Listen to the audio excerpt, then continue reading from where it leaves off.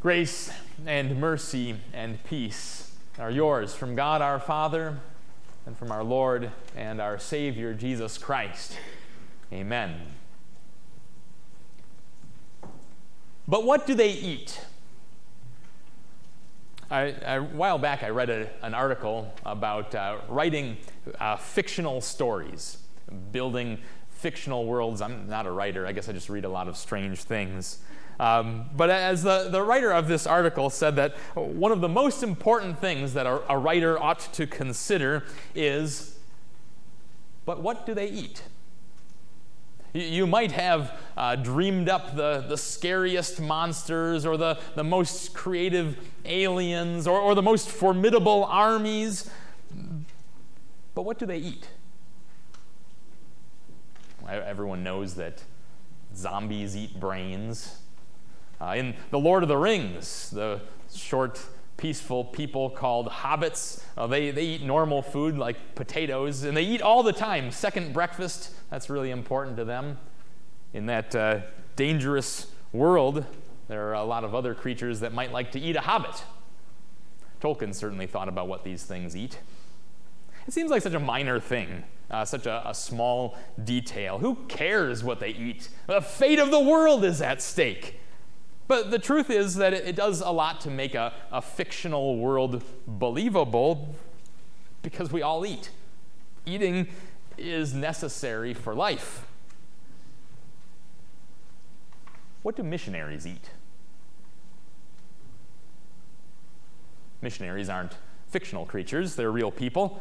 And that makes it even more amazing when you consider that these real people, many of them have traveled to faraway places, carrying with them no food, no money, few supplies.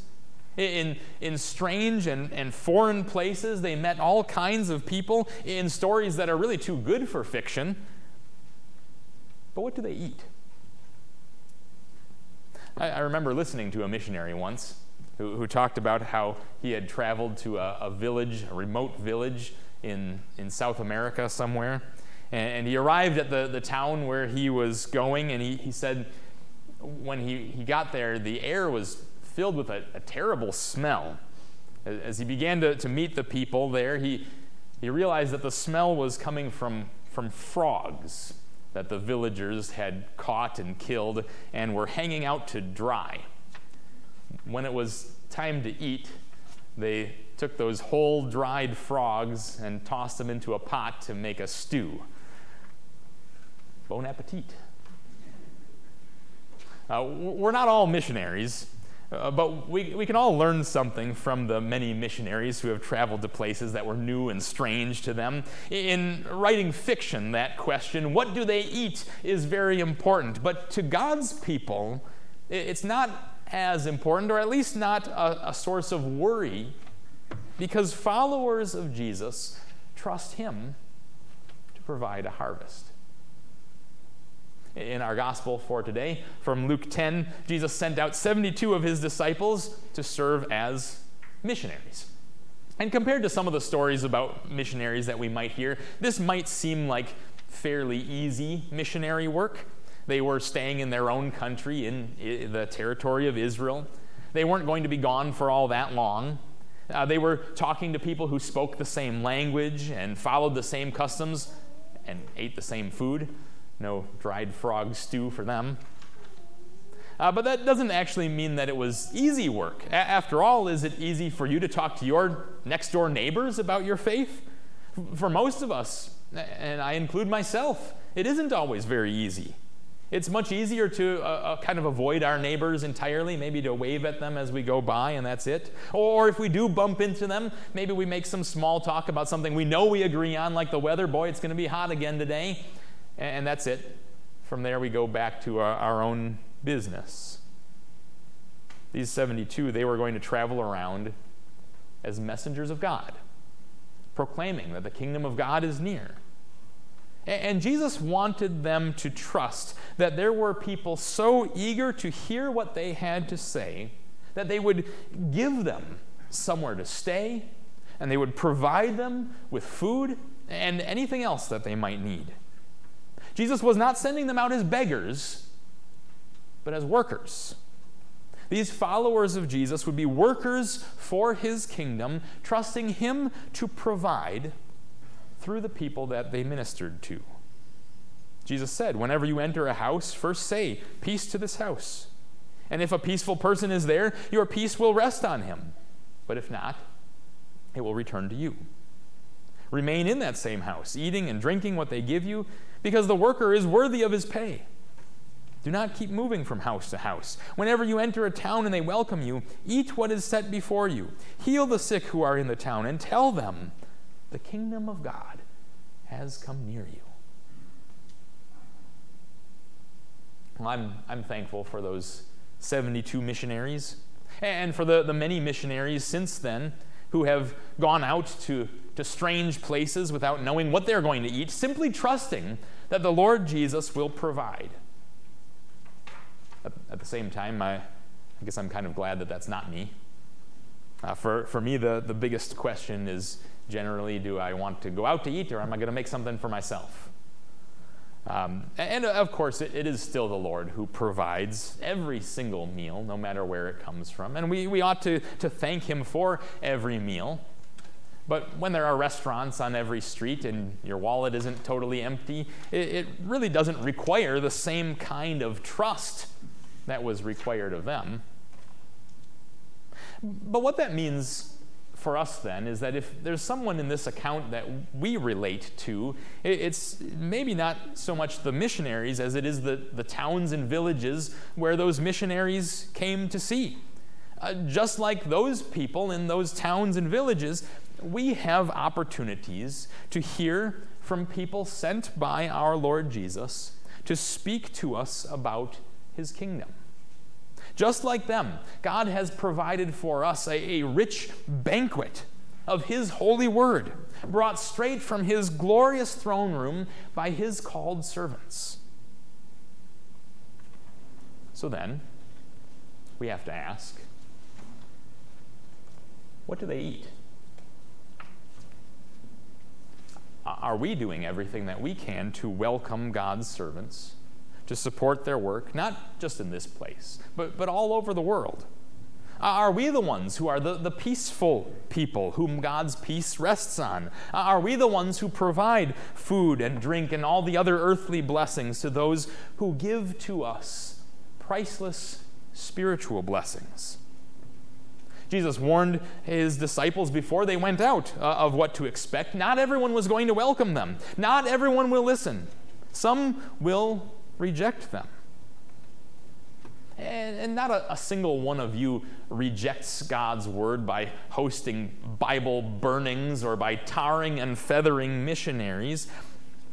But if we despise God's word out of apathy, or if we judge his messengers not by their faithfulness, but by human measures, or if we make our first priority not trusting God to provide a harvest of eternal life, but rather harvesting for ourselves all the glittering earthly goods we can, how much better are we really than those who openly persecute God's messengers, about whom Jesus says, "Whoever rejects you rejects me.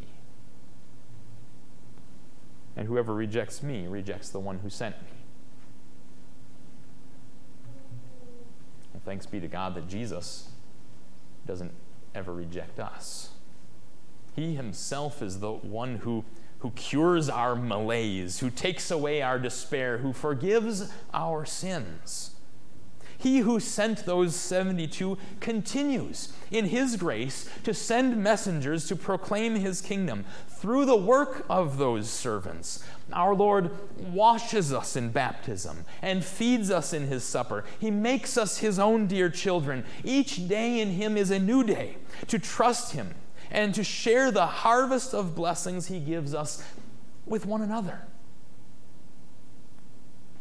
It isn't always easy to be the people of God in this world.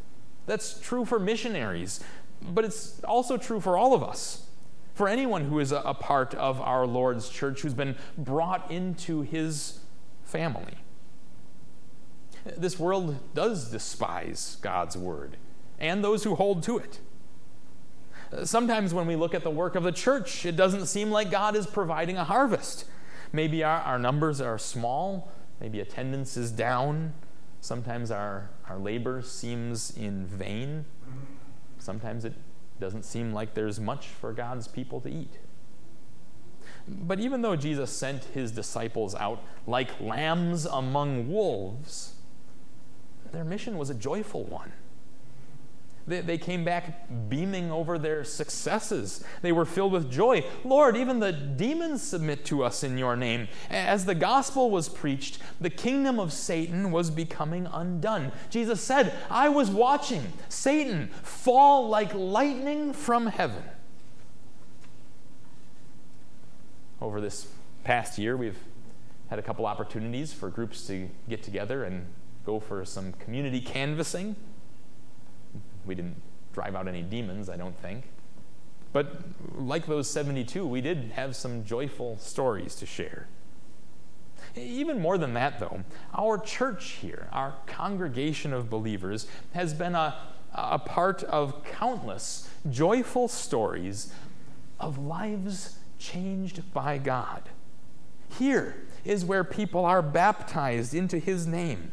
Here is where people are trained in the precious truths of God's word. Here, marriages are blessed. Here, funerals are held where we're comforted by the sure hope of the resurrection. Here, by word and sacrament, the forgiveness of the cross of Jesus becomes ours.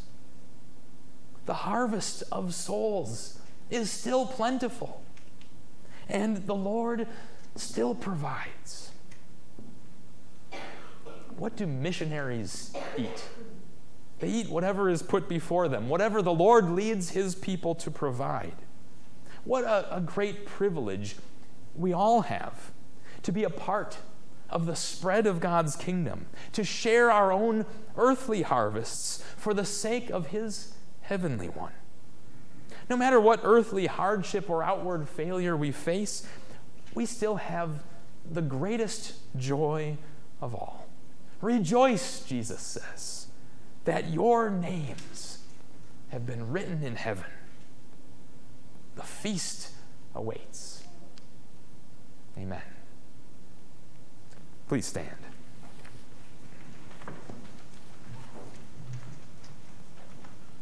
The peace of God, which surpasses all understanding, will guard your hearts and your minds in Christ Jesus. Amen.